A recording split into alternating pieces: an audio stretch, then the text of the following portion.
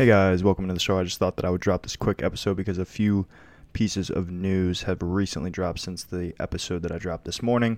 Drop. Okay, Travis Etienne, the rookie running back for the Jacksonville Jaguars, is out for the season. That is a huge blow for those that drafted already, and also for the Jacksonville Jaguars. They've spent a first-round pick on the rookie running back. He was very promising, especially as a pass catcher, but that is unfortunate.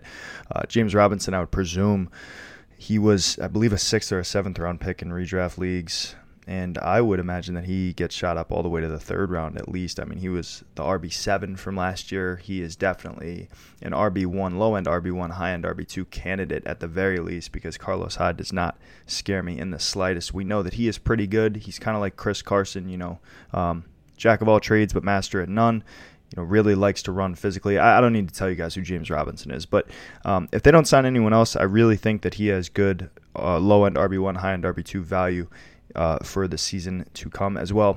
And obviously, Travis Etienne, we wish him nothing but the best and a speedy recovery as well. Carlos Hyde, I did pick up in both redraft leagues that I'm in right now. I think that he's a good stash candidate because you never know with Urban Meyer what the heck he's going to do. And Carlos Hyde actually, during the preseason game, was the running back too on the depth chart for whatever that means. So I think Carlos Hyde's definitely a stash, and James Robinson's value goes up exponentially with this news. NFL Network's Ian Rappaport is also reporting that Jameis Winston is likely to be the starting quarterback for the New Orleans Saints. Thank God, because no one wanted to see Taysom Hill on that offense. I mean, my goodness, if you had Kamara last year outside of the 6 touchdown game, or during the Taysom Hill era, it was really painful to watch. So I think that Jameis, while it might not be the best for the Saints, or maybe it is, you never know. Sean Payton is definitely a guy that gets the most out of his quarterbacks and his guys in general.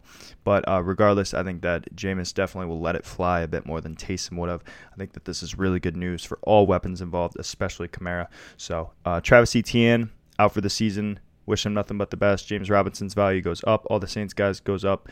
And all the Saints value, all the Saints skills players value go up, rather. And Jameis Winston is definitely a nice stash candidate. Throw him on your bench.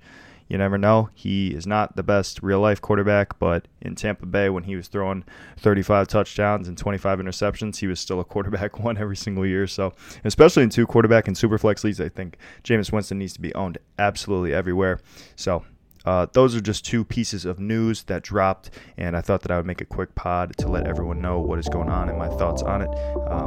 And we will see you guys in the show tomorrow. Thank you.